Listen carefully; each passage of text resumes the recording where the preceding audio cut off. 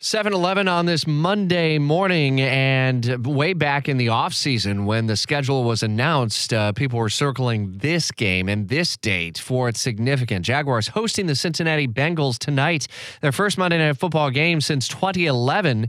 Jags are winners of 2 straight, 7 of their last 8, and sit atop the AFC South at 8-3. Live team coverage takes us to Everbank Stadium. Obviously too early for a tailgate to get underway, but they've got the lights out. The Monday Night Football trucks are there as well. And obviously a lot of attention on this game tonight.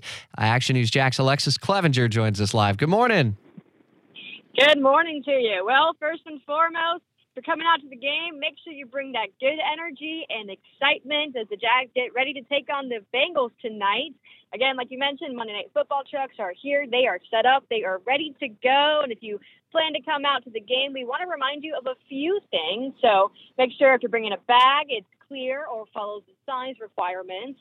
Also, keep in mind that you should probably arrive early and nail down your transportation plan. And remember, cash is not accepted anywhere in the stadium. But the countdown is on as fans get ready to pack the bank for some Monday Night Football. So the last time the Jags played Monday Night Football was December 5th, 2011.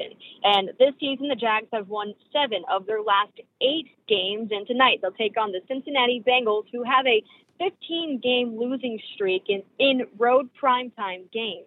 Well, that's a good recipe for a Jaguars win then, hopefully for tonight. Pre-game, always exciting, and this evening is going to be lit. 7:45, a light activation during the player introductions. The Jags are encouraging you to download their app to participate. So the cell phone lights in the bowl are going to flicker to a customized show during the fan introductions and whatnot. And it's also a blackout game, so you're encouraged to wear black. The end zones are going to be painted black. Players are going to be in their black jerseys and pants as well.